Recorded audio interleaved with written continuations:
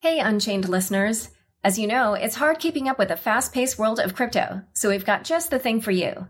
Subscribe to our free Unchained daily newsletter at unchainedcrypto.substack.com.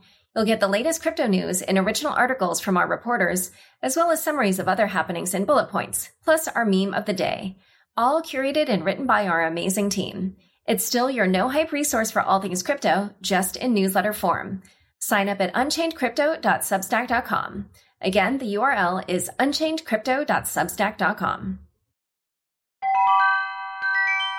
Welcome to Forbes Podcasts.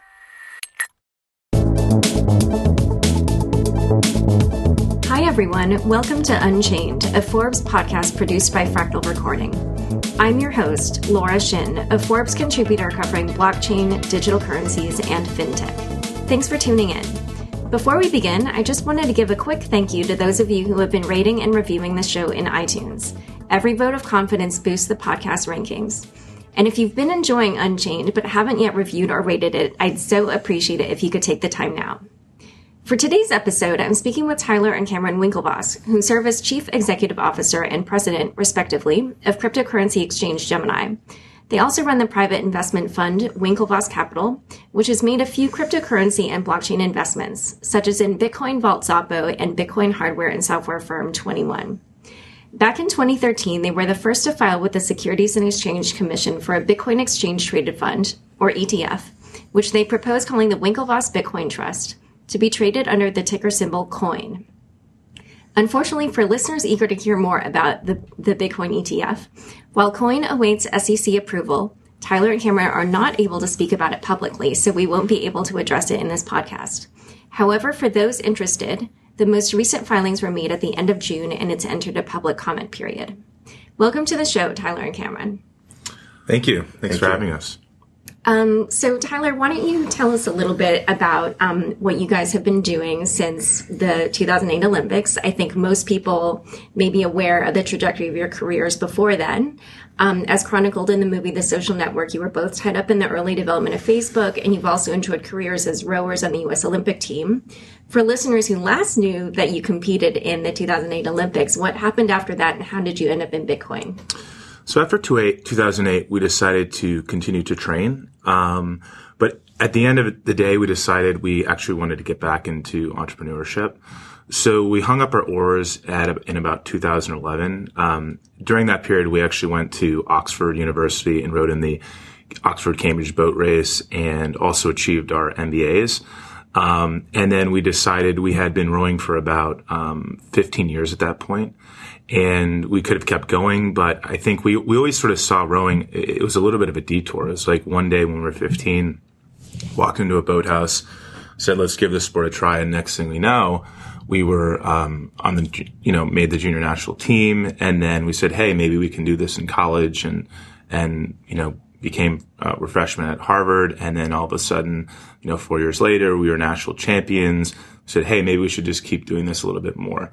So rowing was one of those things. It wasn't like we walked into a boathouse the first day and we're like, hey, we're going to be Olympians. It was each day, each year, let's go a little harder. I think we can go a little bit faster.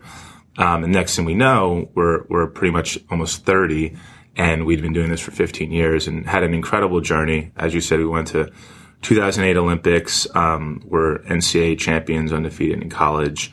Rowed in the Oxford-Cambridge boat race, and we decided we'd climbed this mountain enough, and we could have kept going, but we decided that now was a time to climb another mountain. So we decided we wanted to get back in entrepreneurship. Our dad's a serial entrepreneur. We had always grown up looking up to guys like Steve Jobs, Bill Gates.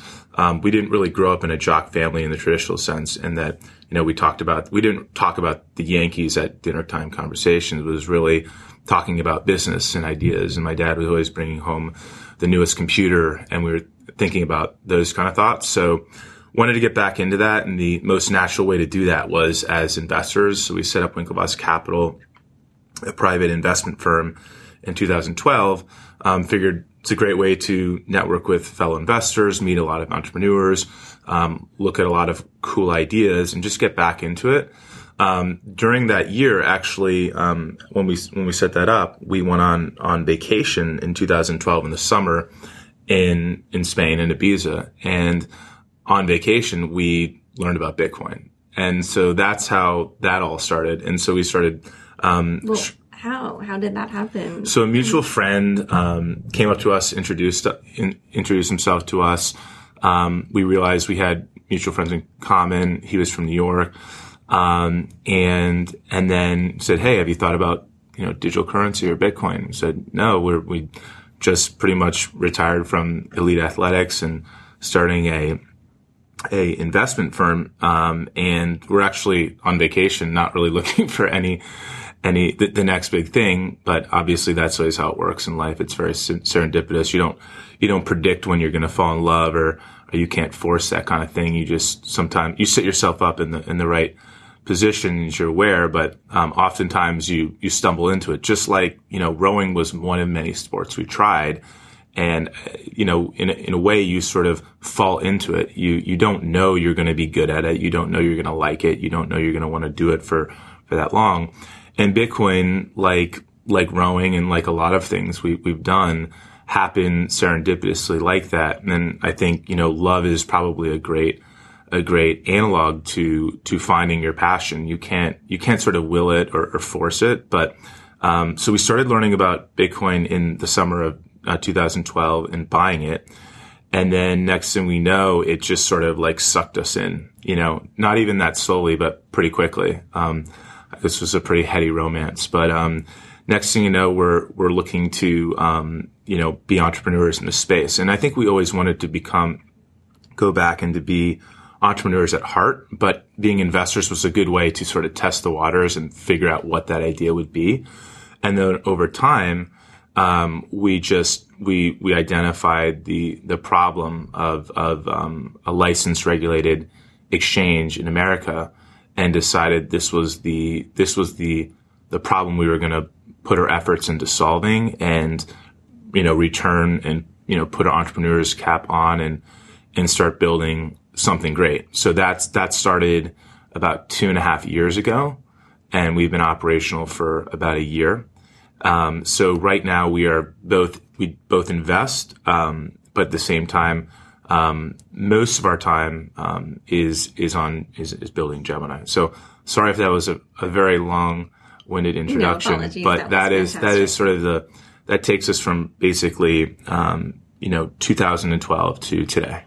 Okay, so Cameron, as Tyler was mentioning, you guys really fell in love with Bitcoin and have found that it's your passion. And I have noticed that through Winklevoss Capital, you've made a number of different investments. Mm-hmm. But what was it about this technology that captured your imagination? It's a great question. There's so many different aspects to Bitcoin, I guess.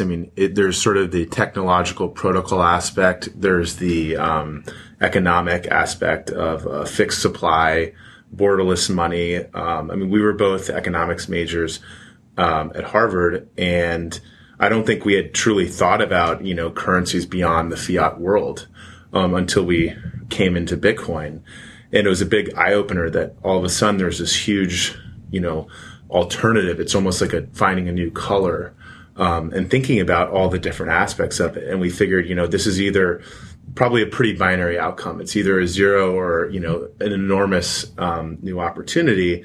And the interesting thing about Bitcoin is that, it's both disruptive from a technology standpoint, but there's a tremendous power of social good behind it. So you can both build a cool business or have a great investment return. And, there's the promise of potentially improving the remittance industry or banking the unbanked. We're not there yet with Bitcoin, but it's certainly a possibility. Whereas the existing sort of legacy banking system, it's not a possibility, because if it was, it would have happened already. These are technologies like ACH, FedWire, SWIFT, debit cards. All those things have been around for many decades, and they have not solved the problem. And we're, if you step back, there's upwards of hundreds of millions, if not billions of people that have no financial inclusion, and there's no path to that with the current technology. So where Bitcoin is right now, I think, is that it's most being looked at and it's most being talked at in areas where it's potentially least impactful. But that's generally probably the story of most technologies, is that you build all, telecom and all these things, and then you basically export it to places that can leapfrog, all of the pain points that we went through to get there. And it's really transformative. And when you sort of think about the way everything else works in the digital age, and then the way money does, money really falls short. And so as it happens, we learned about Bitcoin overseas, and actually we had to transfer additional funds for accommodation after we'd gotten there. Apparently, not enough. We didn't pay the right amount, didn't get there up front. And so when you're sort of sitting there and you're trying to get money into Europe from America, you recognize that you have a better chance of overnighting a box of checkbooks or traveler's checks or cash. So, from here to London, you can do that overnight. If it's Friday and there's a bank holiday on Monday, it's not going to get there till Wednesday. So it might take five or 6 days. I mean, more than the majority of a week for money to get over there. And that's just not the way your email works. Your email doesn't, imagine if your email worked on bank hours and was open from 9 to 5, Monday through Friday, and then on holidays not open. Some people might actually like that. Right. We sort of joke that might be a good thing, but, for all of our sanity. But, money is acting like pre-internet. And many of the forms of money and payments were, as Cameron mentioned, were built, by bankers before the internet existed. So they never contemplated the internet or how to work on that. So when you sort of step back and you stop accepting like, oh, this is how money works. This is what I learned in an economics book. You sort of, at some point, it's a little bit embarrassing because you're like, sure, you just accepted so much of what was around. And because it was familiar, you thought that that's the way things are done. And money's always been this green piece of paper with a president's head on it. And that's the way it is. When you start, peeling back the onion, looking back into it, money can be anything. It can be ones and zeros as long as the system has a certain scarcity built in. And ones and zeros are great because they're built for the internet. It's internet money that can, work the same way as email, as efficiently, as frictionless, and potentially as cheaply. So, and obviously 24/7, borderless. And then you start to say, oh wait, like, this is how it should always have been, or this is how it would have always been, except for this guy, Satoshi Nakamoto, or Guy Gal group, hadn't figured out this breakthrough until 2009. So it really felt like, this is the future. And we love the future. We love spotting it. We love being a part of it and trying to help build it. So I think that's why we got sucked in so quickly to it. So I like how you describe kind of the long road, about how it's most active now in kind of more developed countries, but that you see like how, down the road it could help the unbanked, it could help in remittances. And you talked about how you identified this problem of like a regulated exchange. So why do you feel like that's the first step, and what differentiates Gemini from its competitors? It's a great question. So I think that the U.S. has some of the strongest financial regulation and consumer protections in the world, and for very good reason. And I think that because of that framework, we also have some of the most liquid, amazing markets in the world. Try and imagine a world without the New York Stock Exchange or NASDAQ or the BATS exchange. The equity markets wouldn't exist, and the ability to fund public companies which build these great products and then have capital to reinvest in themselves and the economy and all that stuff. The starting point or the block of that is both, in our opinion, regulated venues where people can actually buy and sell securities, and then also regulation around those securities. To build that confidence that exists in U.S. equities markets, there's no market in the world like that. I don't care what country you're talking about. Every investor around the world wants to invest in U.S. markets because they're regulated and they're licensed, they're trustworthy, they have confidence. If you take that away, the global economy will take a hit like nothing else. So we want to recreate that for Bitcoin. And what we saw for many years was that was trying to create something running away from that, sort of a race to the bottom, anti-regulation, offshore. And while I think that's important, and early adopters will have no problem, and more risk appetite investors or technologists will have no problem interacting in that ecosystem, the majority of the world and the majority of the biggest pockets and the people who can make the biggest change will. And so in order to get them in the game, which they're not even there today, you've got to build something, a gateway, a road, a bridge that's licensed, that speaks their language, that their chief risk officer, that their chief regulatory officer can get on board with. It's still going to be a hard sell. But when you start to do that, then all of a sudden you take this really cool idea that's isolated out here on an island and you connect it to the U.S. or the global mainstream mainland rather. And then you have a huge situation where one hand washes the other. I mean, imagine, gold is often, Bitcoin is generally a lot of times referred to as like the digital gold. Well, gold is it's been a store of value for a very long time.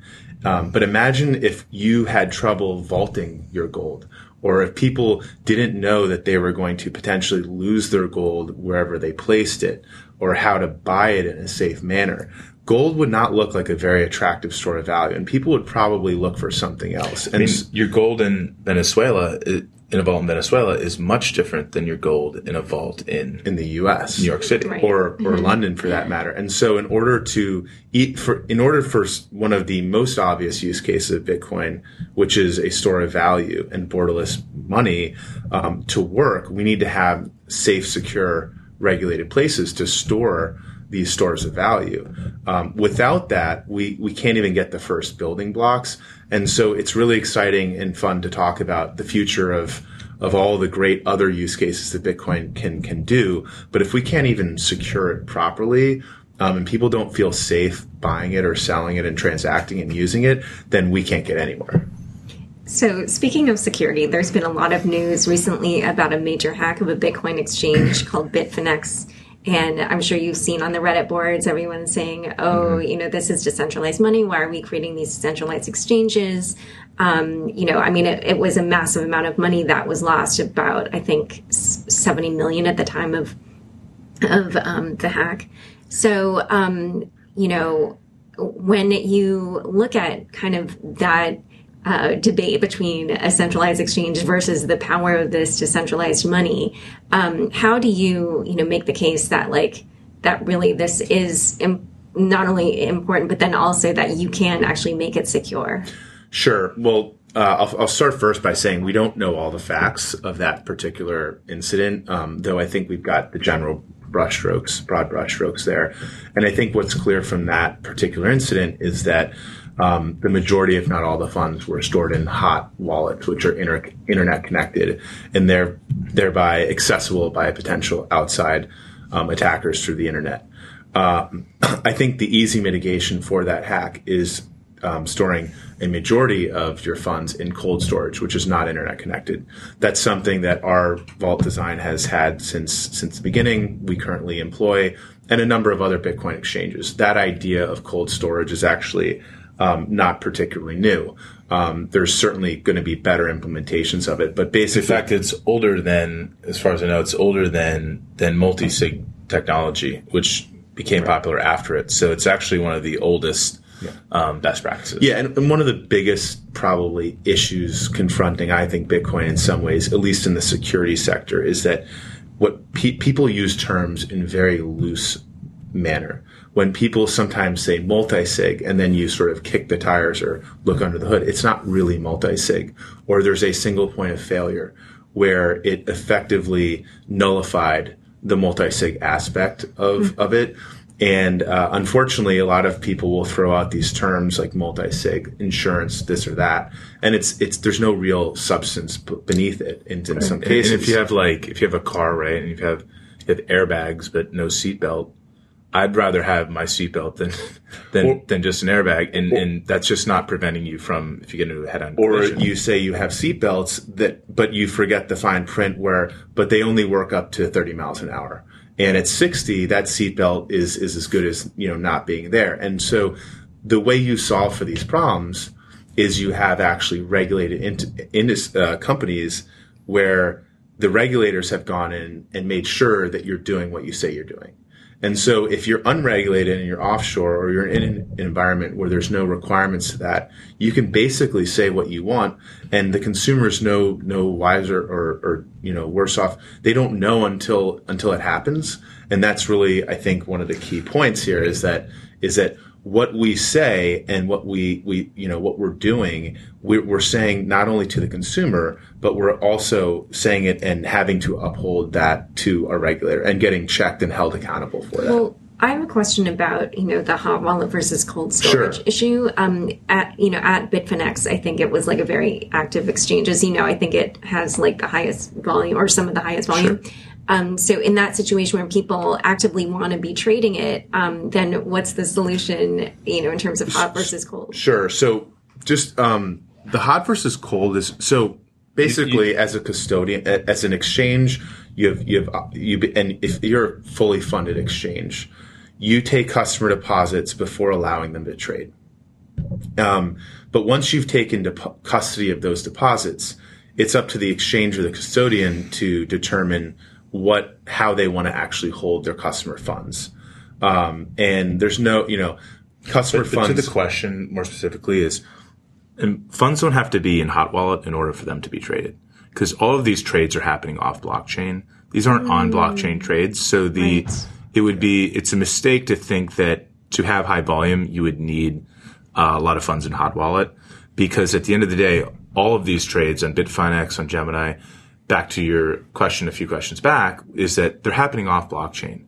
And we'd love to create a decentralized exchange, but we don't know how to do it. People don't know how to do it yet at the scale and the speed that's required for the players in the legacy financial world. So when you think about the speeds that are happening at NASDAQ or NYSE, they're microseconds. That's really, really fast. I don't know how many times you can probably 100 times faster, if not more. Oh, maybe 1,000 times faster than the existing trading speed of Bitcoin. So Bitcoin, even though it's not even, it's like orders of magnitude. And a microsecond, I don't know how many times it would require you to blink your eye in a second, but it's a lot. It's like more than is possible for a human being to do. So these are trades that are happening at, let's call it like light, like the speed of light. And they happen in matching engines all over the world. And that's what the financial world speeds, that's what they're used to. That's the speed times. That's the, that's just the standard. And so to achieve that in trading Bitcoin, the only way you can do that is off blockchain, and to do it in a centralized exchange.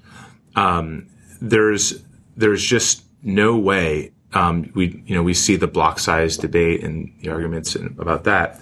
Bitcoin transactions take 10 minutes approximately, and best practices is waiting for 6 confirmations. So you can't wait 60 minutes when you're talking about dealing with microseconds over here.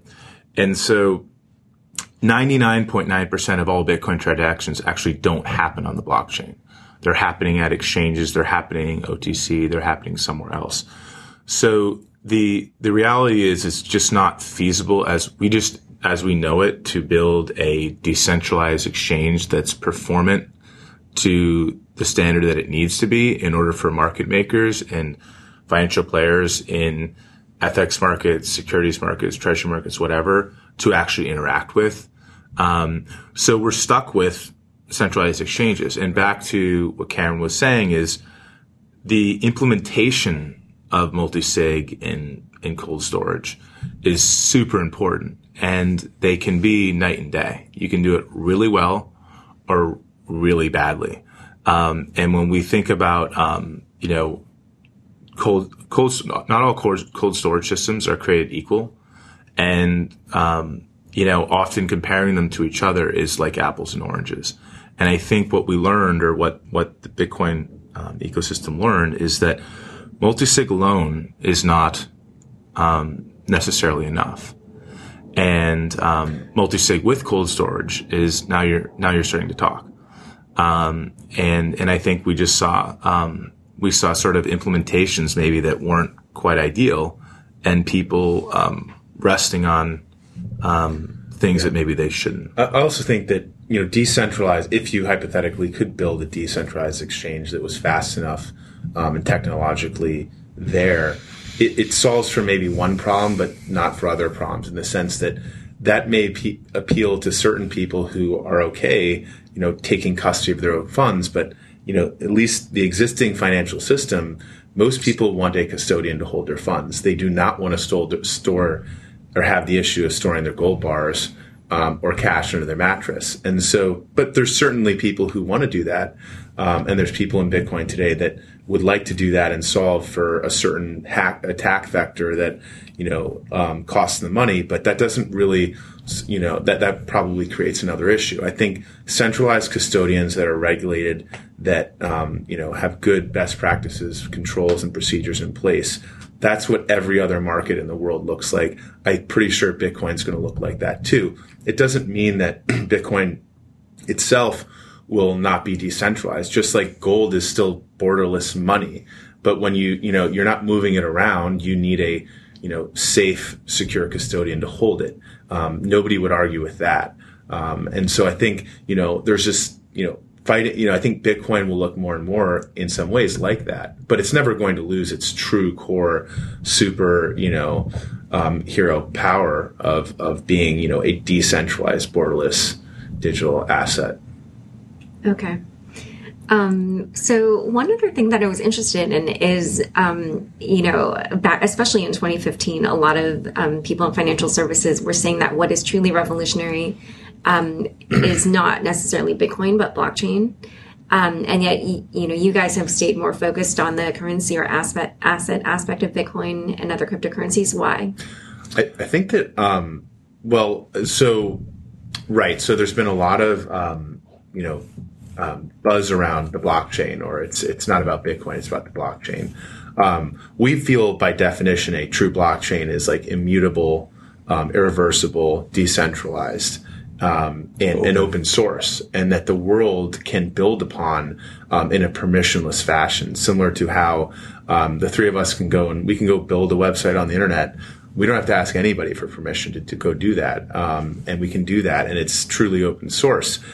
We think that's the beauty and the strongest thing about actual Bitcoin and the blockchain. The blockchain is just one piece of Bitcoin. It's the open public ledger. But Bitcoin, the open source, decentralized nature of that is the strongest pillar of it. So taking one piece of it, sure, but I think a lot of technologists would argue that the same sort of things that can be achieved through private blockchains, which is what most of the discussion has been around, can be achieved with a distributed database, and that technology has been around for decades. So we've just been sort of focused on Bitcoin because we think that it's truly it's something different. It's innovative. It's when you separate the blockchain from Bitcoin, I think you're talking more about distributed database problems. And while certainly interesting, and without a doubt, there's certainly financial institutions and other areas where they can improve that technology, but they can probably improve it with existing technology. They probably could have improved it a long time ago. It's just that they needed a bit of a kick in the pants from things like Bitcoin to say, oh, wait, we've got to get our tech game, a little bit more on point here. It should be maybe a little bit less back office and maybe a little more front office. Maybe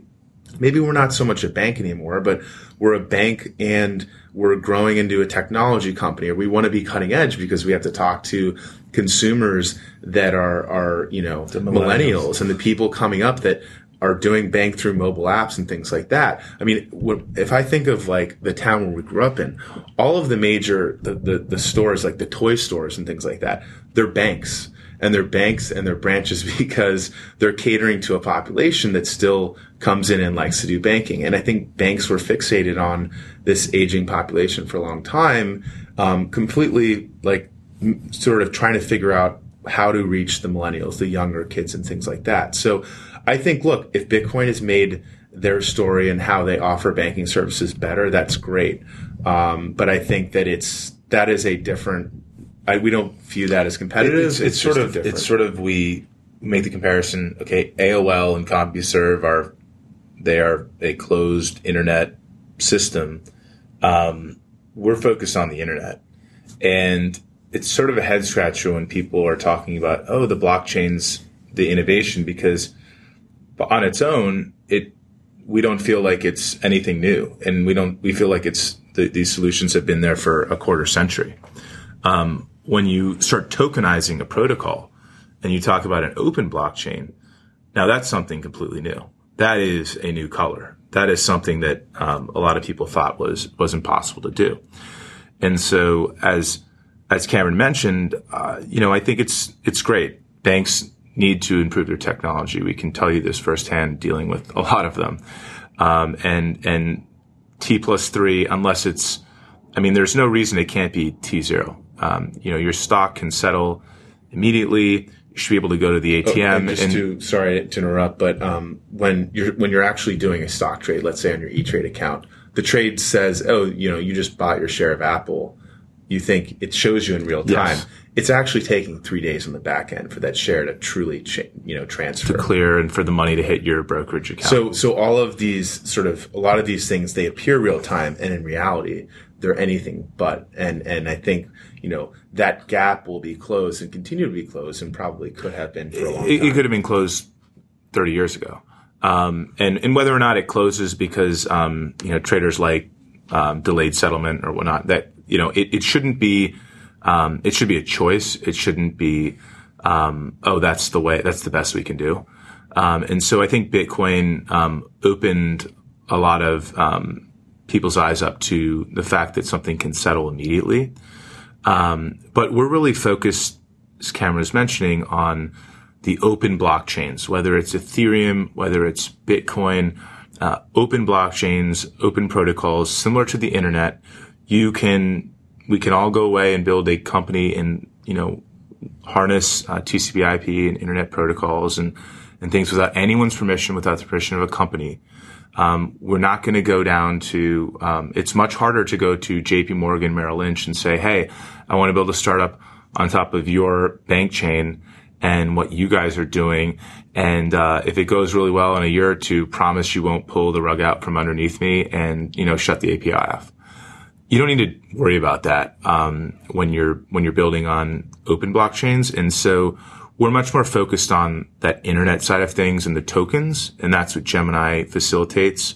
We see ourselves as an infrastructure company, sort of like a picks and shovels, type company. We're a platform. We don't take a notional position on Bitcoin or Ether or what directions it's going to go. We just want to help facilitate people to trade it, buy and sell it in a licensed and safe manner. And I think that the idea of the blockchain tech stuff and the post-trade settlement, and the bank chains, that's great, but it couldn't be more different. And you might as well not even have them in the same conversation because, they're just so unrelated.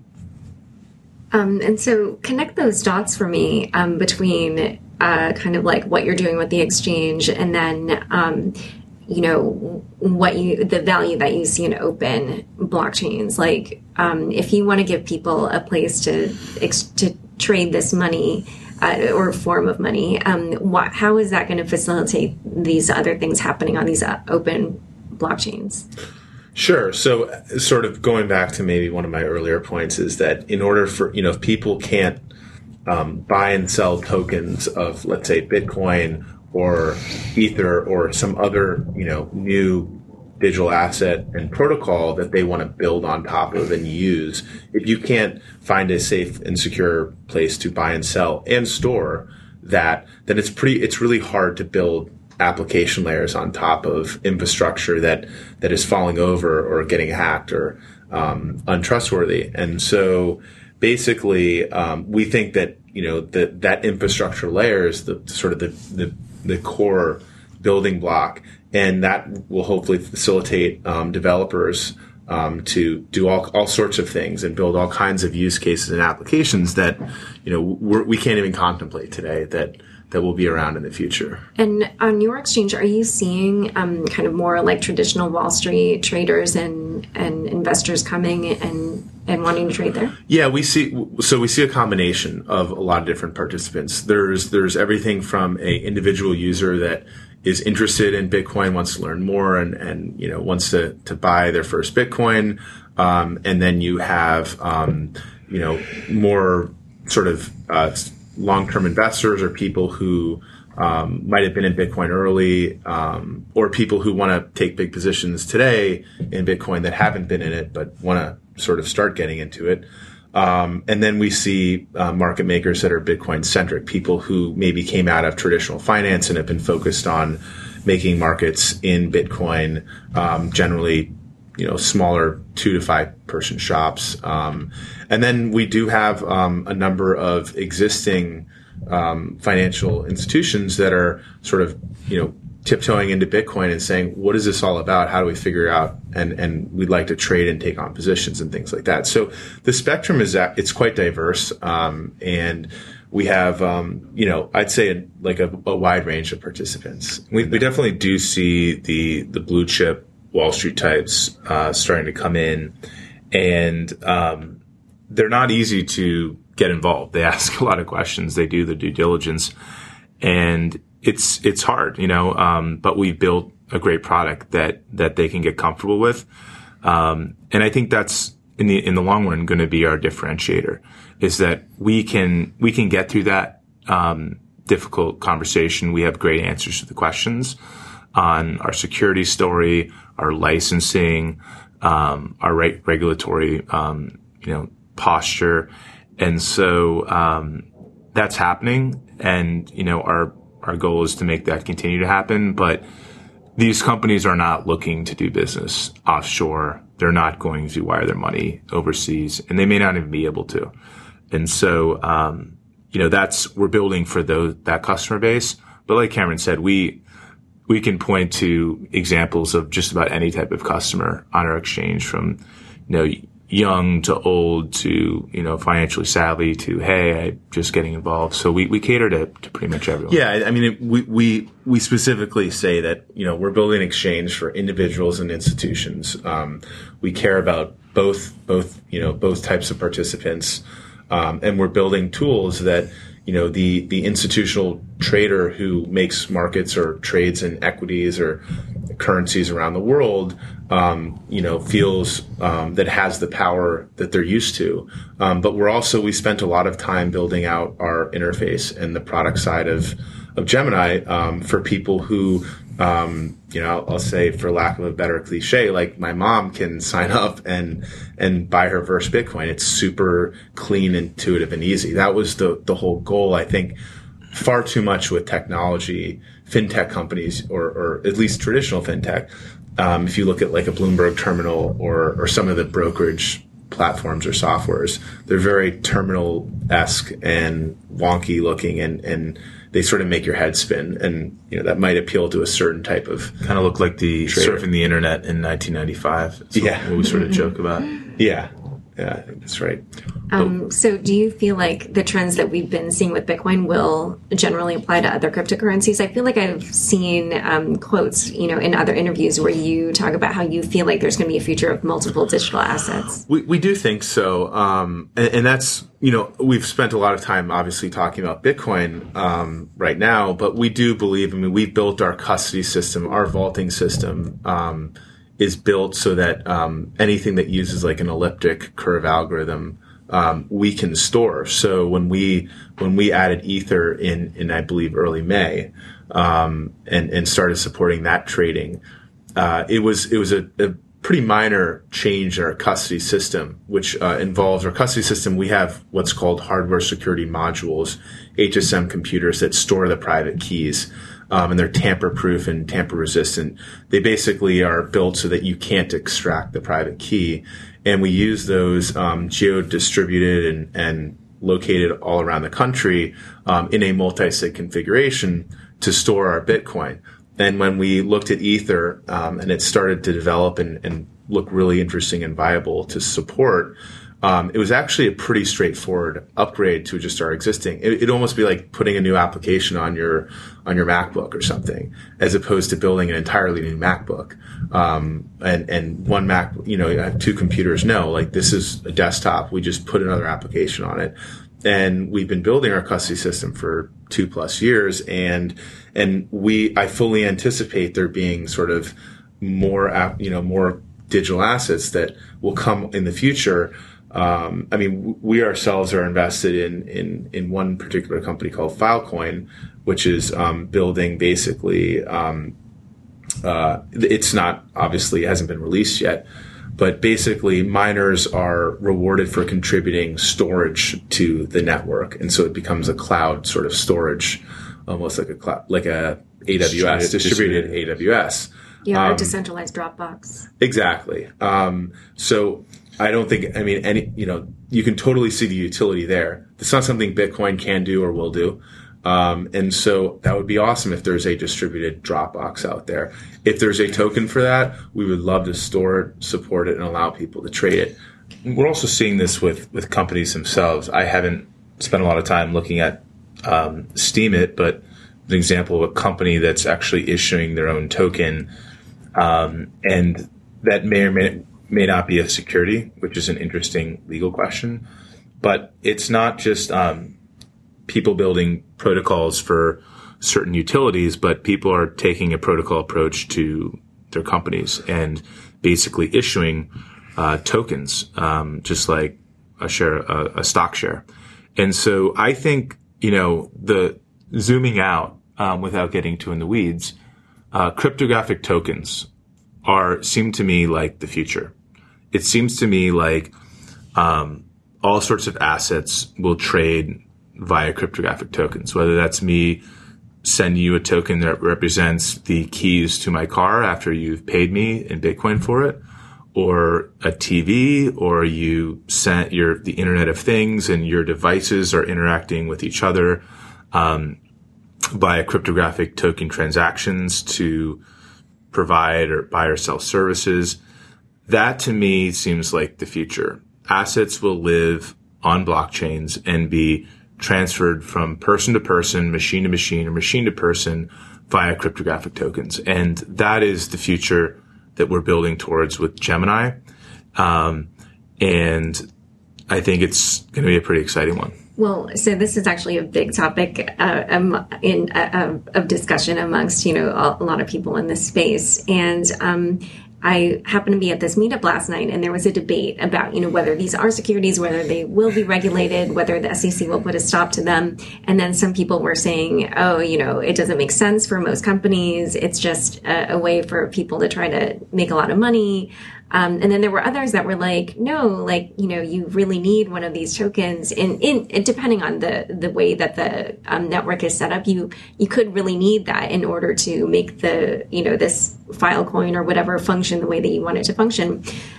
So I feel like there's a wide variety of opinions right now on this. Do you feel like this is, it sounds like you don't think it's a fad, but then in that case, when does it make sense? When does it not? And in what instances can we see this flourish where it's not going to be shut down by the SEC? Well, I think that, it's a great question. If something is more than a fad and it becomes just the way the world's moving, at some point regulators have to, accept that and adapt to that. Obviously, the SEC is some of the brightest regulators we have, so I'm confident that they will evolve and understand their mandate, which is to protect the consumer. And certainly these tokens are a super exciting idea, the cryptographic tokens that represent ownership of the company, but they can also be really misused poorly, and a lot of people could lose money with them. So just like we have regulated financial markets to protect the average Joe investor from getting swindled by boiler room type charlatans, we're going to need the same type of guardrails, whether or not this is considered a security or not. And so I think that, time will sort of play out. And I think the demand of how the world, the paradigm shift, if it happens, then, it should be interesting. But at the same time, the internet wasn't always open, right? Wasn't it a project that was basically, military or quasi-military or government controlled and developed and then slowly released out? And then it's regulated in some areas, but it's constantly evolving. I think that these tokens, very much may be the future. But I'm an optimist at the end of the day with regards to regulation catching up and sort of technology finding the right path that makes things more efficient. But it is a really fascinating idea when you look at, your phone and this idea that you could have all these tokens on it that represent, your share of Apple, your Bitcoin, which we think is, will be your future version of gold, but will disrupt gold.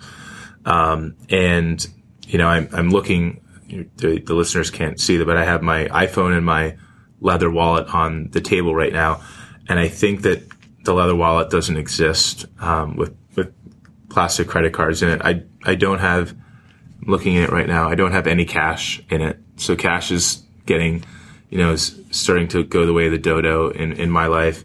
And I think it's just a matter of time before credit cards and this nice leather wallet is gone too. And I'm just carrying my personal computing device, smartphone with, all my, assets on it, whether it's the keys to my car. And I just walk up to my car and it opens because it handshakes with my phone and knows that the cryptographic, handshake that's happening is me. I walk to my house, the same thing happens. I want to sell you a share of my stock. I can, send it to you like an email and we can make some sort of exchange. So that's sort of the way I see the future in the long run. I'm sure there will be a lot of interesting, ups and downs and learning, tales along the way, but that's kind of the way I see it inevitably going. Yeah, and just to be clear, I think Bitcoin, the CFTC, in September of 2015 declared it basically an exempt commodity, similar to like gold. And so I don't think that there's much of a question at this point as to the characterization of things like Bitcoin. But when we're talking about tokens that are centrally issued and things like that, they tend to fall a little bit more into the securities side of the field. And there's a Howey test, and there's like I think 3 or 4 points that you can go through and see, if something fits more into a security. And in those cases, it's going to be a very interesting question of how do we characterize these things? Are they securities, or do we, does the regulation evolve somehow? Is there some sort of safe haven area or market cap that you can experiment in that's sort of cordoned off? Is there kind of like the Jobs Act for small companies or startups? Is there some certain amount of money that you can, or filing you can do that's not super onerous, like filing an S1 statement right. to make an IPO? How does that evolve? But certainly that's all I know. I mean, I was flipping through the channels in between the Olympics on I think Saturday or Sunday, and did catch a bit of the Wolf of Wall Street, and I was sort of cringing and saying, "Thank goodness for financial regulation." It is a tough balance, and I think that as Tyler mentioned, we have tremendous forward-thinking regulators in the U.S. at the SEC, at the New York Department of Financial Services, and that's a big part of why we built Gemini in New York, because the regulation was clear, and under Superintendent Losky, they really blazed the trail there. And so to build a company and to get a banking relationship, no bank was really going to bank something that was uncertain. And so having the ability to be regulated and licensed was a huge deal. But yeah, I think it'll be an exciting future to see where all this goes. Well, this has been a great discussion. Thank you so much. Where can our listeners find more of your work or contact you in the future? So we have WinklevossCapital.com is the website for a private investment firm.